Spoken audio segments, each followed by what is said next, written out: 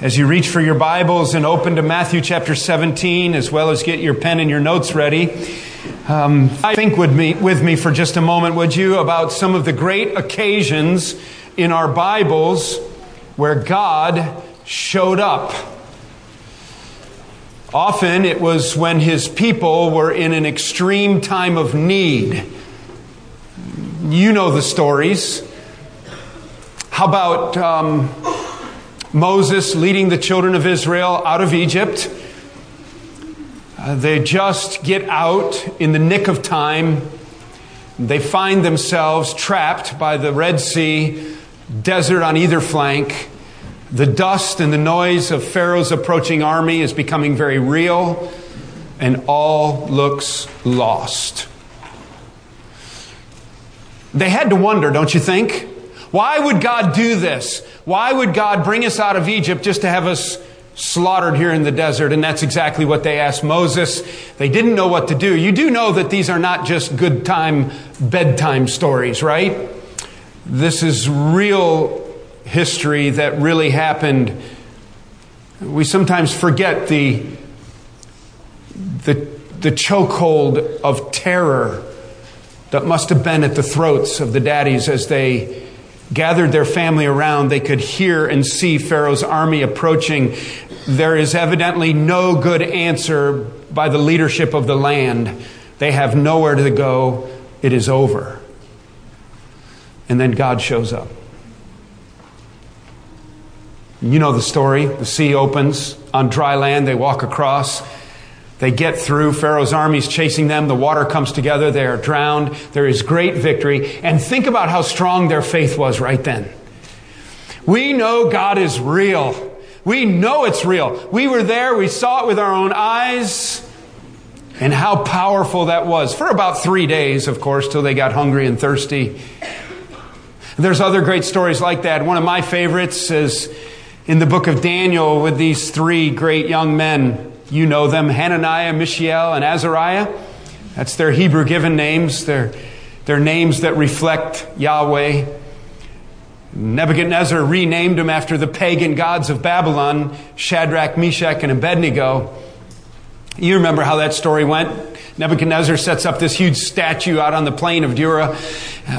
They refuse to bow down. They get thrown into the fiery furnace. It's a huge kiln with air vent openings in the side. The soldiers who bind Hananiah, Mishael, and Azariah literally die from the blast of heat. I take it that their skin and their faces melted and they died from the heat in throwing these men into this 7 times hotter than hot furnace.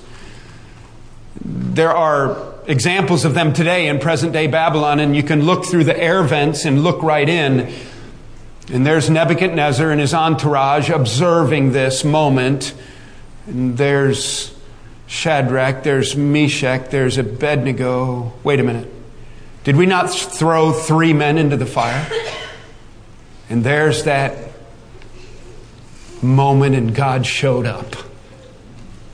And you know, the young men thought they were going to die. You know that, right? But they would rather die than disobey. And then God comes and He rescues, and how encouraging it was to their faith, and it is to this day to our faith. The only thing they lost were the ropes that bound them. They didn't even smell like smoke when they got out of the fire. There was a pre-incarnate demonstration of God's power as evidently the second member of the Godhead before the incarnation comes, rescues them and delivers them out of the fiery furnace. God showed up. And I think there's people here today that wish God would show up in their lives. And you want to believe, and you want to follow Christ, and you're pretty sure the Bible's probably right, but it's hard to understand. And you just wonder, how do I know what to believe? How do I know what is real? And you wish that God would come and deliver you, and you wish He would answer your prayer in some specific great way that would just bolster your faith, and it would be so real and so evident that God showed up right here. I know it's true. I saw Him. It was right there. It was real. I know it. I felt it. I experienced it. And that's what we're looking for, isn't it? That experience. But God has chosen to reveal himself mostly through his word. You do need to realize as well that these great occurrences where God showed up, they were really pretty rare in Scripture. I mean, we put them together in storybook form and we have a lot of them to tell, but there were sometimes hundreds of years in between times when God showed up. And they just had his word, they had revelation, they had a prophet who spoke, and they were held accountable for that. As we look at Matthew chapter 17 this morning, I want you to have this mindset, and I want you to see that God shows up in Matthew 17. I want you to see what's going to happen here. I have to tell you that as I was preparing a couple weeks ago and working into this passage, getting ready for these messages and reading, it occurred to me that I don't know if I've ever heard a message on Matthew 17 and the transfiguration of Christ. We all know about it. We've seen the artwork and we know, but I'm telling you, it's really weird. It's just a weird story.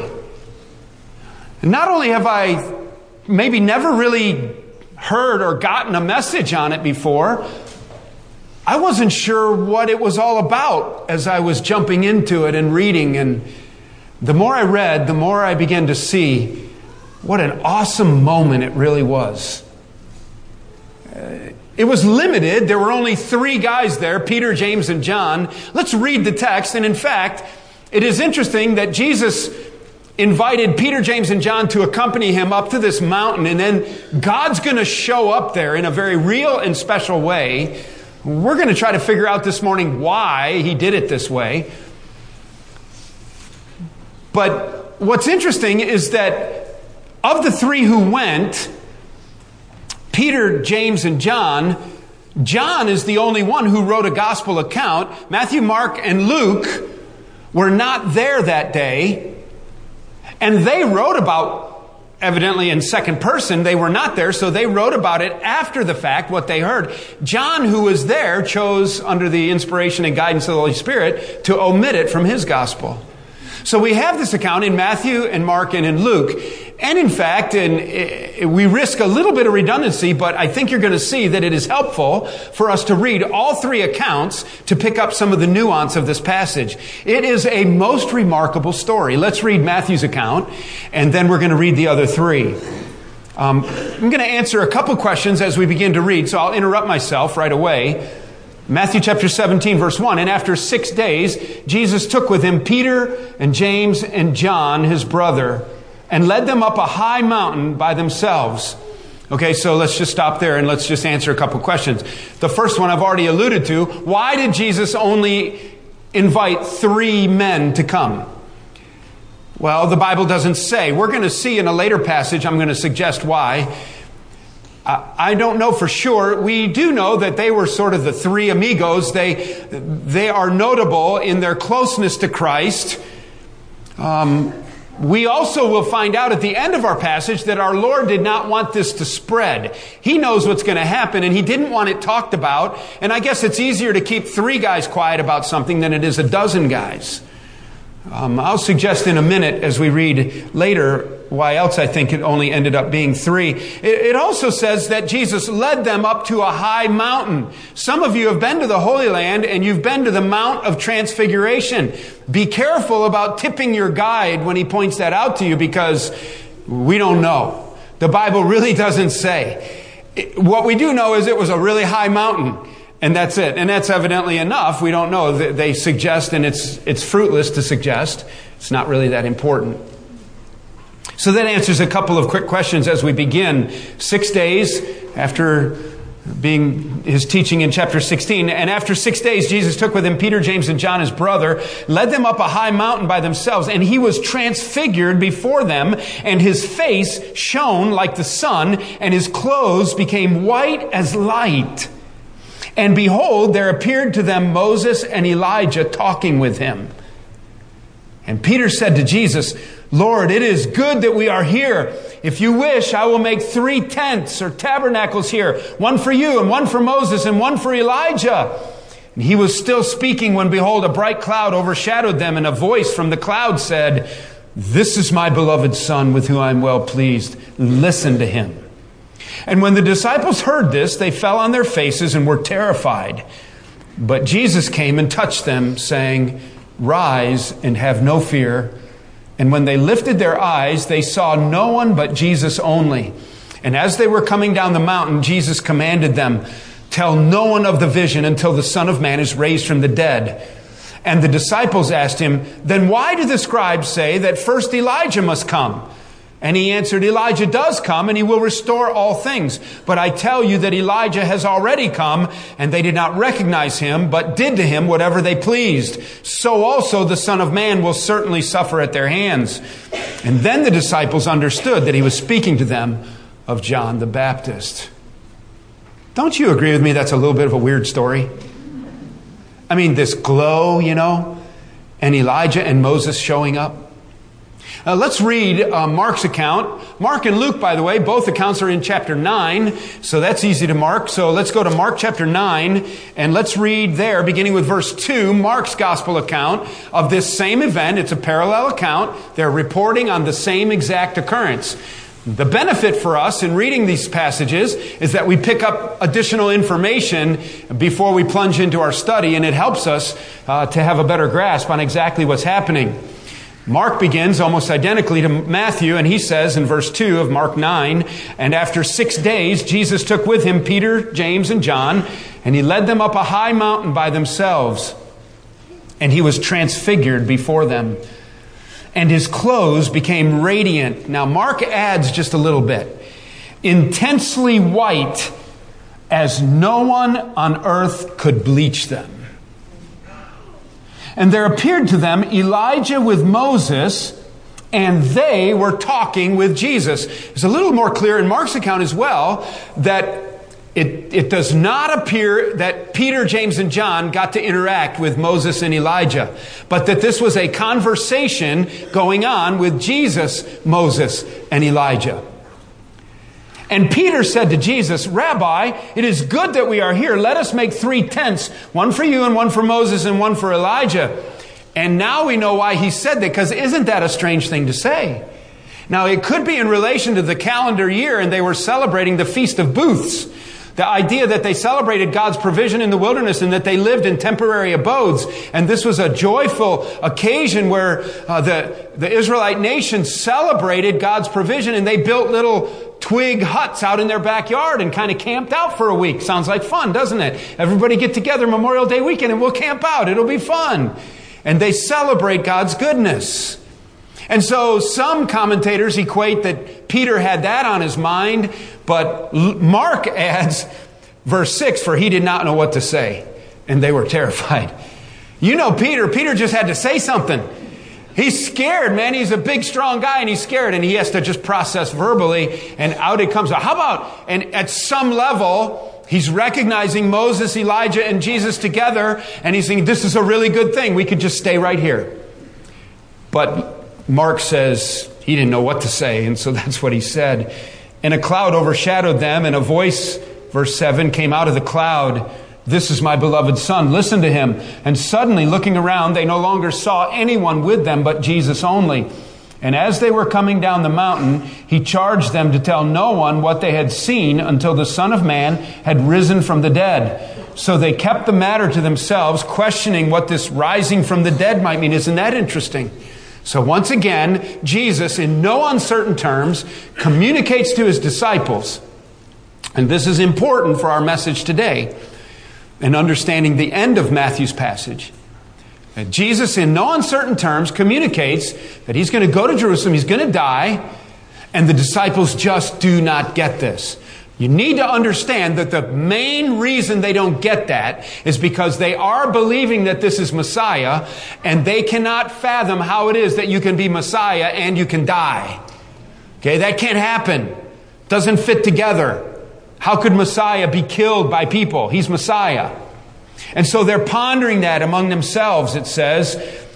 So verse 10, "So they kept the matter to themselves, questioning what this rising from the dead might mean. And they asked him, 'Why do the scribes say that first Elijah must come?' And he said to them, 'Elijah does come first to restore all things.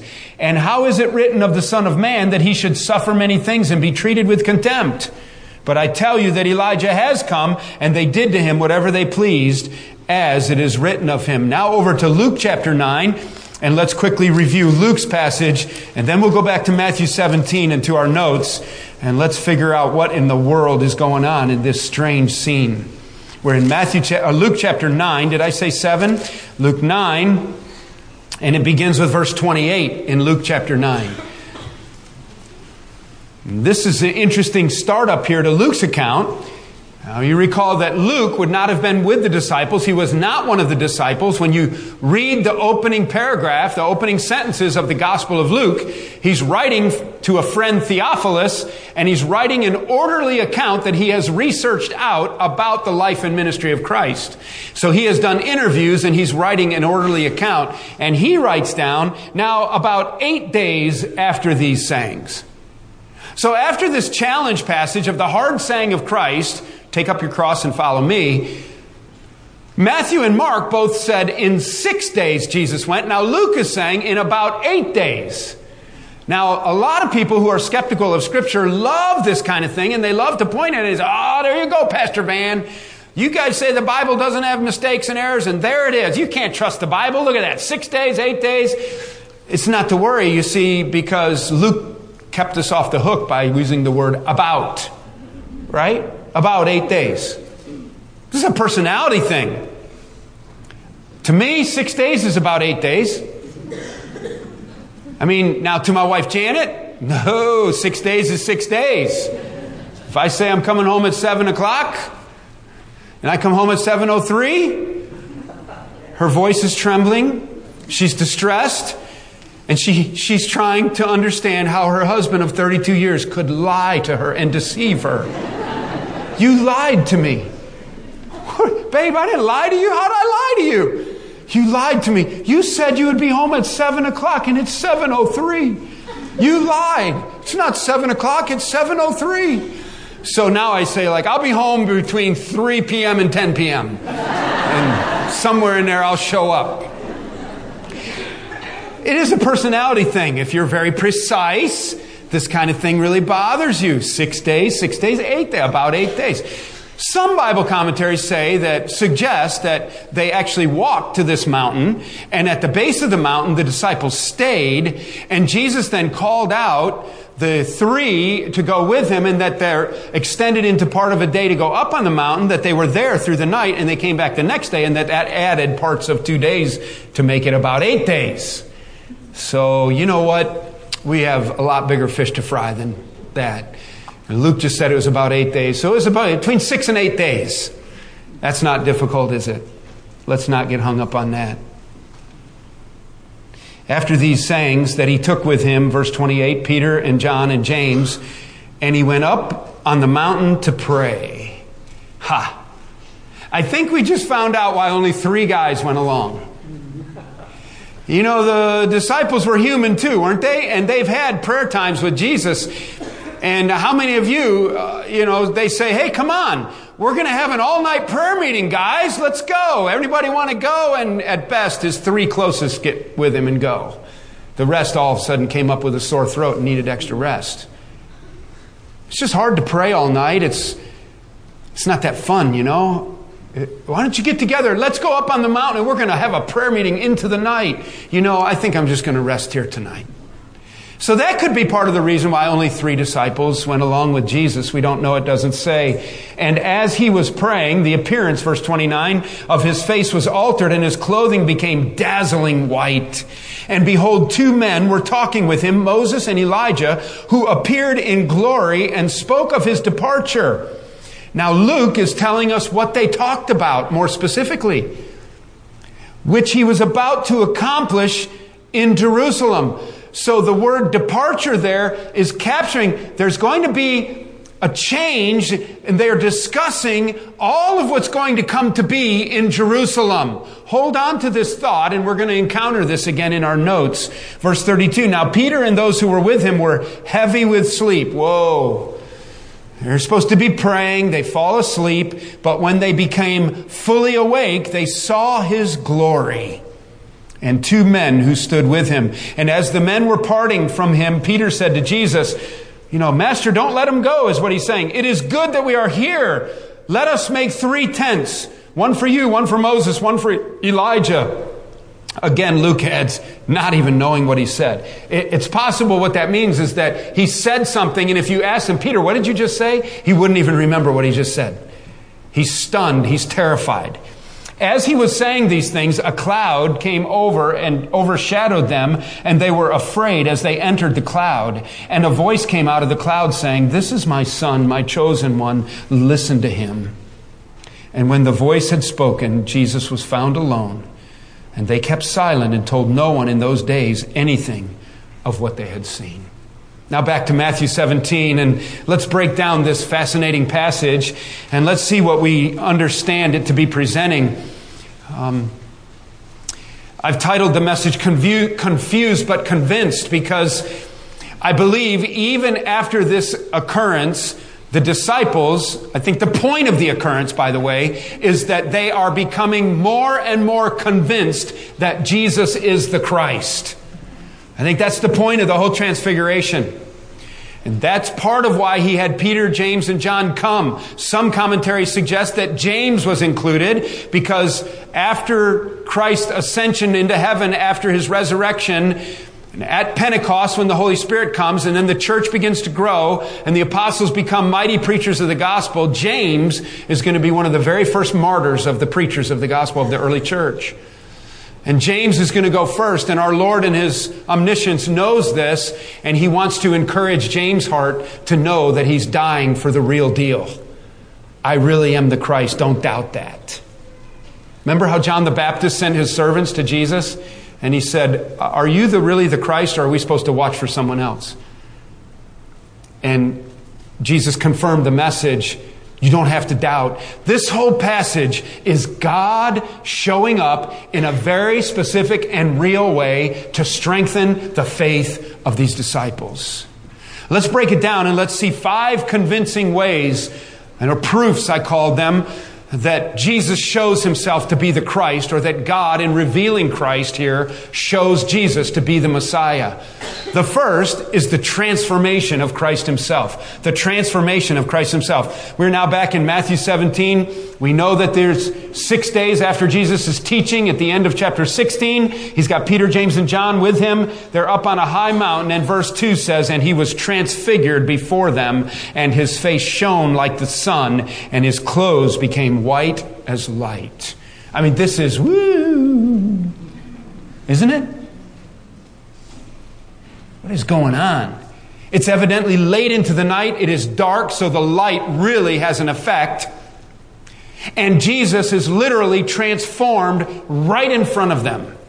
And this is their buddy. This is their master, their teacher. They've been with him full time for 2.5 years at this point. And then all of a sudden, he shows himself in a way that I had no idea you could look like that, Jesus. Now, I don't want to be sacrilegious or corny. It's a little bit like having Clark Kent for your buddy. And then somebody says, "Did you know that Clark is Superman?" And you say, "No, he's not Superman. That guy over there with the black glasses? Yeah, that's Superman." And he hears the conversation, and Clark, he takes his finger and he waves to you, "Come over." He says, "Dude, there's a phone booth up the street. Come with me." And they walk up the street to this phone booth. And he does his whirly jig thing, and bam, he's Superman. And you're standing there and you're like, whoa! It's not a bird, it's not a plane, it is Superman. I mean, you know this guy's Clark Kent, and now he's Superman. Well, that's what you need to know just happened in the garden. I don't in any way want to slight Scripture or be sacrilegious, but that's the kind of thing. What is going on here? You see, transfiguration, by definition, means a complete change of form or appearance into a more beautiful or spiritual state. It's a positive thing. So this transformation was a transfiguration, the idea that it changed form. It's also helpful for us to understand that the Greek word that is translated in verse 2, transfiguration, is the word metamorphosis. Metamorphosis. So that's where the Superman illustration kind of comes in. To be one thing and to turn into another thing. To be transformed. Maybe the better illustration is that of just the woolly worm, right? The little caterpillar. And he's living his life, and if nobody runs over him or squishes him with a lawnmower, he's going to find his way into a pile of lumber alongside the shed, and you're going to be pulling lumber or a piece of firewood down, and you're going to see a little fuzzy cotton ball in the corner stuck and adhered tight to the underside of a board. Because woolly worm has spun himself a cocoon, right? And then if you could stay there and observe, or if you don't wipe it away or throw it in the fire and burn him, he's going to chew his way out of his woolly cocoon. Is woolly worm going to crawl out of that cocoon? No. He has been transfigured. He has been transformed. There has been a metamorphosis. He is going to change from a worm that someone would squish into a beautiful butterfly that someone would collect. It is a total different image. And that's the power of the moment when God shows up on the mountain. Jesus unveils himself and lets his majesty come through. Majesty is a hard word to define, I think. But somehow this Shekinah-like Old Testament fire glory fills up Christ. And it's a little bit like he diminishes his humanity, and he lets the majesty of his deity come through and glow. And Peter, James, and John are privileged enough to wake up in time and see this white glow that is bleached beyond anything that any human could create. That's what Mark said. Remember in chapter 9, verse 3. And Mark said, no human being could make this happen. It was just like his face glowed and his clothing glowed, and it was beyond bright, and you got to believe it like made him squint their eyes in the darkness of night. It's interesting to me that as Peter wrote his epistle, and he wrote to a scattered church, right? He wrote to a church that was being persecuted. At the end of our New Testament, 1st and 2nd Peter, are letters that are written to a dispersion of believers because of persecution by Nero. It was difficult days, and God never showed up. And they watched their children get chewed up by hyenas in the arena, and their wives slaughtered and raped and hung up naked and lit up as candles, and lions came and chewed them, and they lost everything they had, and they spread out, and they hid in caves, and they hid underground, and God never showed up, and God never showed up, and God never showed up. And Peter's writing to them to believe. And he wants them to know that they have a certain, sure word of prophecy. That's what he's writing about in 2 Peter chapter 1. You can trust this word and add to your faith all of these virtues. And God will do his work.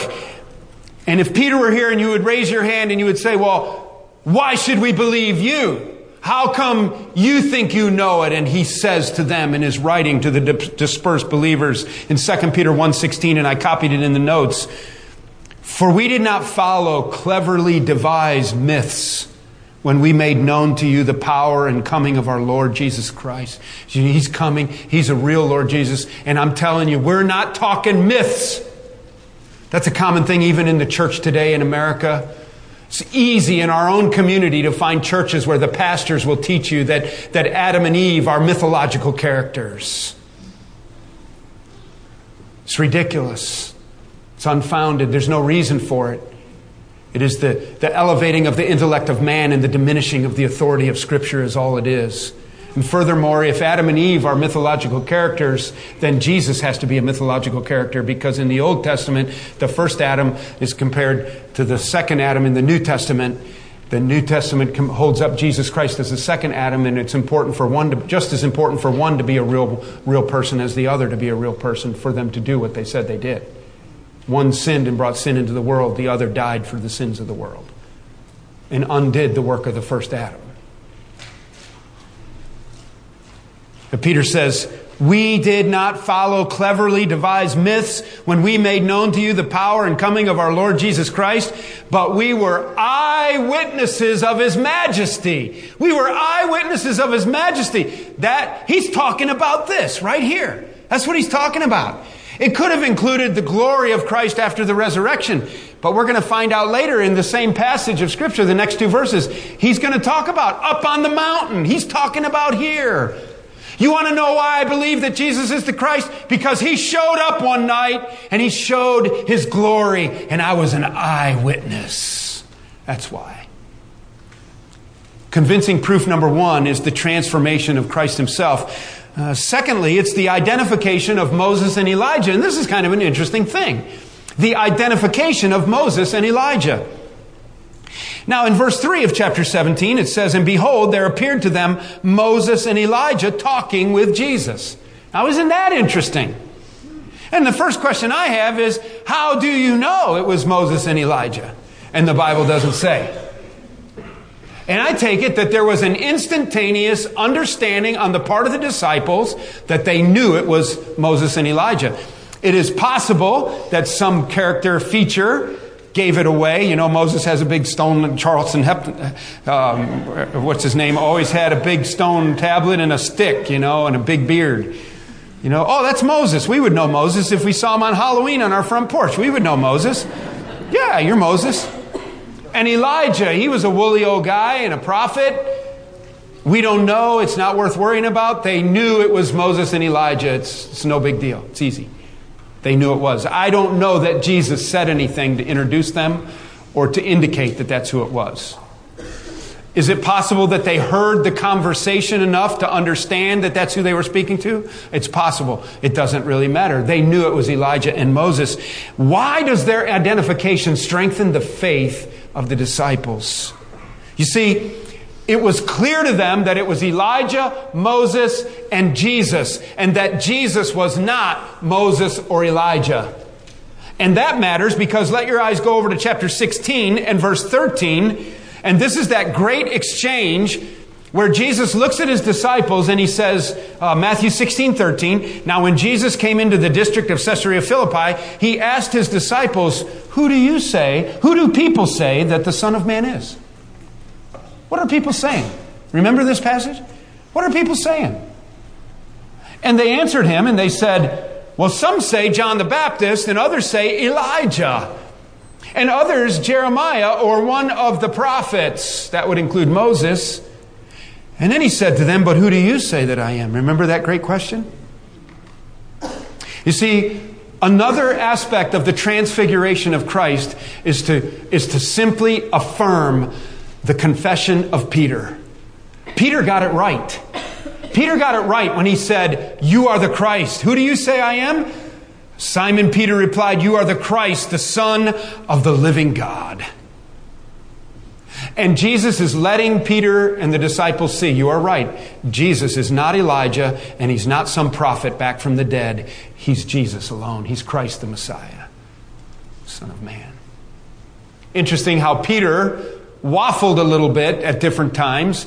Interesting in that very account, remember, when Jesus then goes on to reveal to them that he is going to go to the cross and go to Jerusalem and be hung on a cross and accomplish the plan of salvation and be killed by the religious leaders. Peter interrupts him and says, not on my watch, Lord, that will never happen. And Jesus looks at him and says, get out of my life, Satan. That is not, what you're saying is not the will of God for me at all. And anybody who whispers in your ear something that is not the will of God is at least a first cousin of Satan.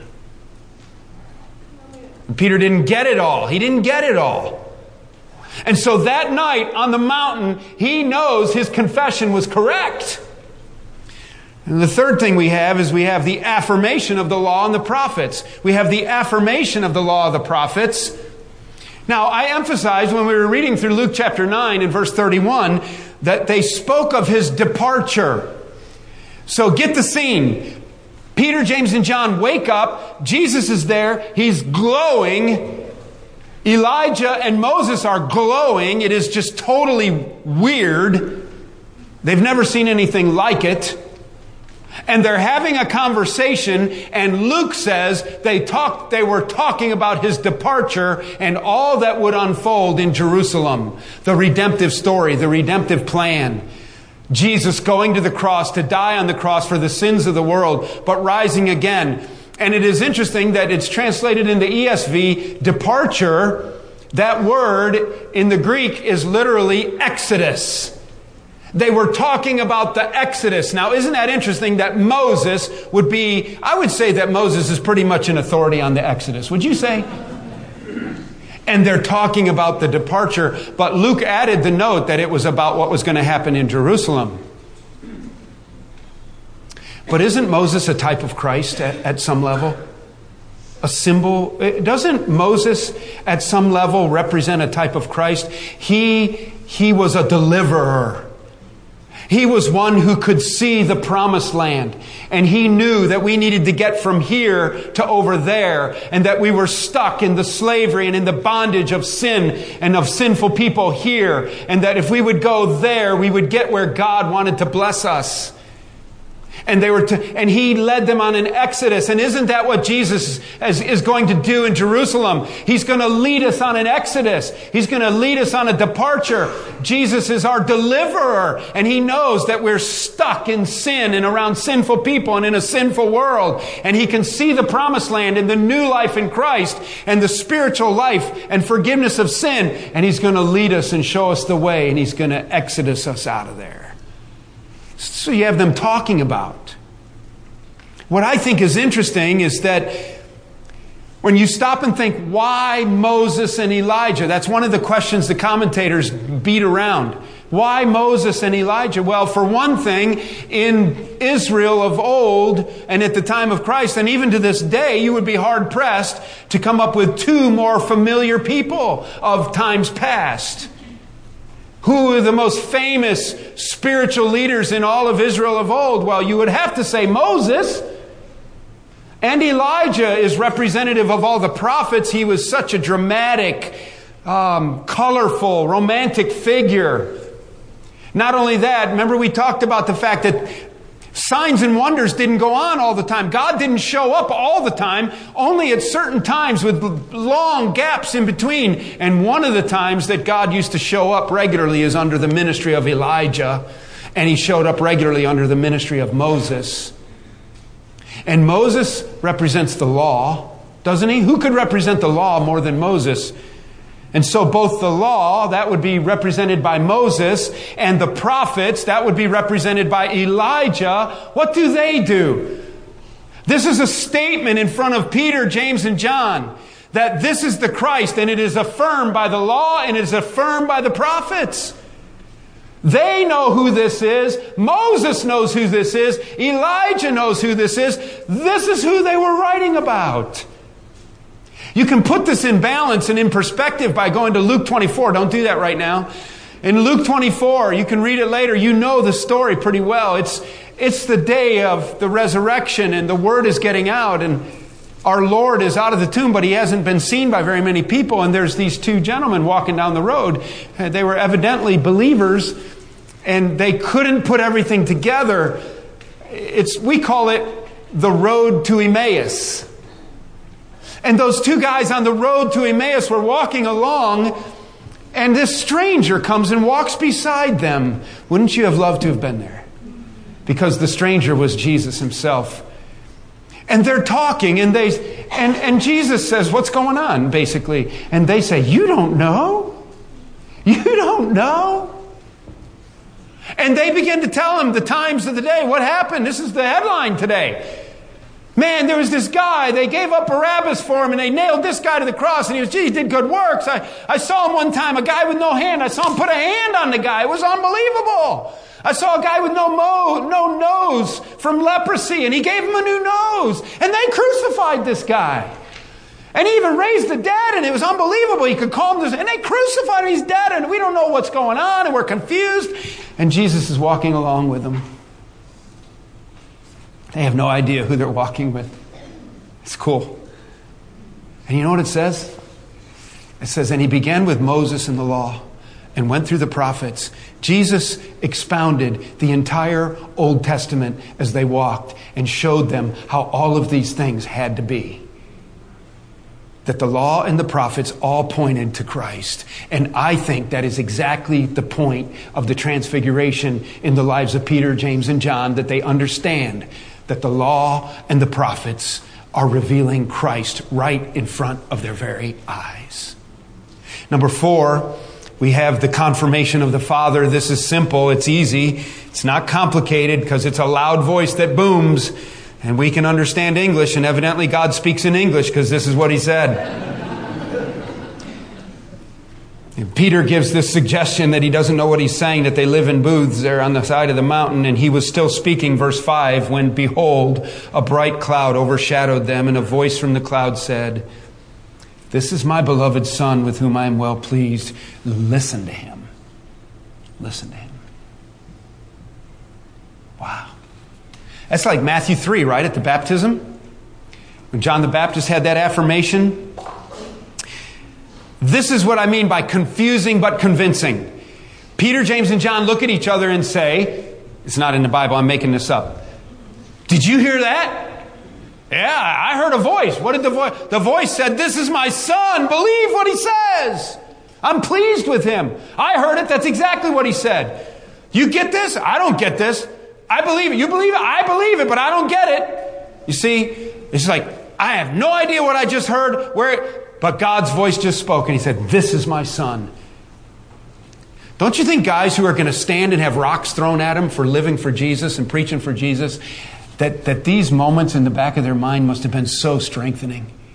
I mean, later on in the streets of Jerusalem and in all the surrounding areas, as Peter and James and John are preaching the gospel and people are throwing rotten tomatoes at them and whipping them with rods and putting them in jail, that they got rolling around in the back of their mind the very voice that they heard. "This is my beloved Son, and I am well pleased with him. Listen to what he says." And they had no doubt that they were serving the real deal. It was real. So the very voice of the Father is another convincing proof in this story. The confirmation of the Father's voice, the very voice of God. Peter did believe it. Look what he says in 2 Peter 1:17 and 18. He said, "We ourselves heard this very voice born from heaven, for we were with him on the holy mountain." There it is. We were with him on the holy mountain. We were there. We saw it. It was real. Finally, and this is kind of interesting, listen quickly and I'll explain it quickly. In verses 9 through 12, we have the conversation that they had with Christ. The conversation they had with Christ becomes part of the element that convinces them that they're working with the real deal here. And they were coming down the mountain. Jesus then commanded them, "Tell no one the vision." So there's the command, verse 9, don't tell anyone. The main reason for that was Jesus knew there was a sovereign timetable of his plan to unfold, and it was going to be about 6 more months before he got to Jerusalem, and he didn't want to stir up the crowds, he didn't want to stir up the Pharisees, and for those purposes, partly, just practical purposes, just don't talk about this stuff right now. We got to kind of lay below the radar. He's focusing on teaching the disciples right now, not so much the crowds. And he just wants God's time to unfold. He doesn't want them to come after him and try to throw him off a cliff or have him assassinated until the time is right. So you have a command in verse 9. You have a question in verse 10. And the question comes out of nowhere. And this is where I want you to listen quickly. In just a couple minutes, you can understand exactly what's happening here. Okay? "Tell no one the vision," the end of verse 10, "until the Son of Man is raised from the dead." And then the disciples asked him, and we know from Mark's account that they did question, what does he mean, raised from the dead? So that's on their mind. But what Matthew records, as well as Mark, and the disciples asked him, then why do the scribes say that Elijah must come first? There's the question. Okay, so this is kind of weird. They're coming off the mountain. They've had this awesome metamorphosis moment, and they're coming down off the mountain, and Jesus says, Moses and Elijah disappeared. And Jesus is back to normal. He's not glowing anymore. And they're walking down the mountain, and Jesus said, "Hey, boys, by the way, don't tell anybody about this. Just kind of keep this tucked in the back of your mind for now. All right? That's what I'm telling you." And the first thing they say is, look what they say. They say, and the disciples say, "So why do the scribes and why do they say that Elijah must come?" Where did that question come from? What do you do with that? Well, it's easy to understand. You see, you have to understand in the Jewish mind, because of prophecy of the Old Testament, largely Malachi chapter 4, it is clear that Elijah would come before or as a forerunner of Messiah. So the men have just come off the mountain, are more convinced than ever that Jesus is Messiah, but now they can't get, how do we fit Elijah into this puzzle? He said, don't tell anybody that you just saw Messiah glowing in the dark.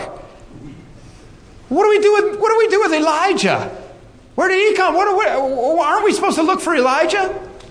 And we talked about this at different times, but even a couple weeks ago, I don't remember when, about like the Seder supper, or that in Passion Week, when you have a Seder supper, they leave an empty chair. Is the empty chair for Elijah or for Messiah? It's Elijah. It's Elijah. And they let the child get up and go open the door, looking for whom? Elijah. Why are they looking for Elijah? Because if Elijah comes, we know Messiah's coming. That's the big trigger. That's the trip point, right? So they've just had this awesome revelation that Jesus is the Christ, and now they can't fit Elijah into the schematic. And so here's what it says. And the disciples asked then, why do the scribes say that first Elijah must come? And he answered, easy, Elijah does come. It's not a problem. Elijah comes and he will restore all things. Now, here's what you need to listen closely. There is a principle in prophetic scripture and prophecies. There's often dual meaning. You find this regularly in scripture. There is a here and now understanding, and then there is a prophetic unfolding of this thing. So there's like a compression of time or a stretching out of time, depending on how you look at it. He makes this statement, and it's true right now, but it's also going to come true later in a different form. And so he goes on to explain himself. Here's what you need. Elijah does come, and he will restore all things. And the book of Revelation talks about this. In the book of Daniel, in the book of Ezekiel, and all the prophetic passages. And we know that Elijah will come right before the second coming of Christ. And he's going to have a key role in the end of the great tribulation period before Christ comes in his glorious second coming. And he will come, Jesus says. But I tell you that Elijah has already come. In other words, relax, guys. He already did come. You just didn't notice it. He came, and they did not recognize him, speaking of the Jews, basically. And they did not recognize him, but they did to him whatever they pleased. That means they cut his head off. The Gentiles did that. So also the Son of Man will certainly suffer in the same way that they handled John the Baptist, who came in the spirit of Elijah, Luke chapter 1 says. So do not be confused. John the Baptist was not a reincarnation of Elijah. He came as a type of Elijah, in the spirit of Elijah. And it fulfilled the prophecy of Malachi that the Israelites were looking for, that if Messiah comes, Elijah has to come first. And so there they are. And they get it. So also the Son of Man will certainly suffer at their hands, just like they killed John the Baptist. They'll kill me. And then the disciples understood that he was speaking to them of John the Baptist. There's the answer. Listen, the testimony of 3 reliable eyewitnesses is very convincing to me. Is it convincing to you? Listen, God might not show up here today. Part the waters. Help you walk through the fire. You might burn to a crisp. It doesn't mean that God is not faithful. It means that he's doing things we don't understand. And he's given us a sure testimony. And part of that sure testimony, so that we can have confidence in who Christ is these 3 guys that are laying on the ground on their belly, scared to death up on the side of the mountain, watching Jesus glow with his glory in the metamorphosis. And Elijah and Moses, the law and the prophets are there bearing testimony. And Jesus answers their questions, and it all comes together. And Jesus is getting them ready to stand alone with confidence when he goes back to heaven. Doesn't that make sense? Say yes, please. Yes, please. Will you stand with me, please?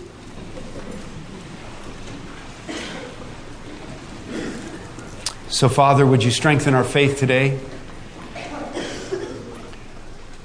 We admit that in our flesh and in our human logic, we would love to have some symbols or signs or dramatic entrances of you interrupting our day, parting the water, putting out the fire, healing broken limbs, raising the dead. Father, would you strengthen us in our faith as Peter reminded the dispersed church?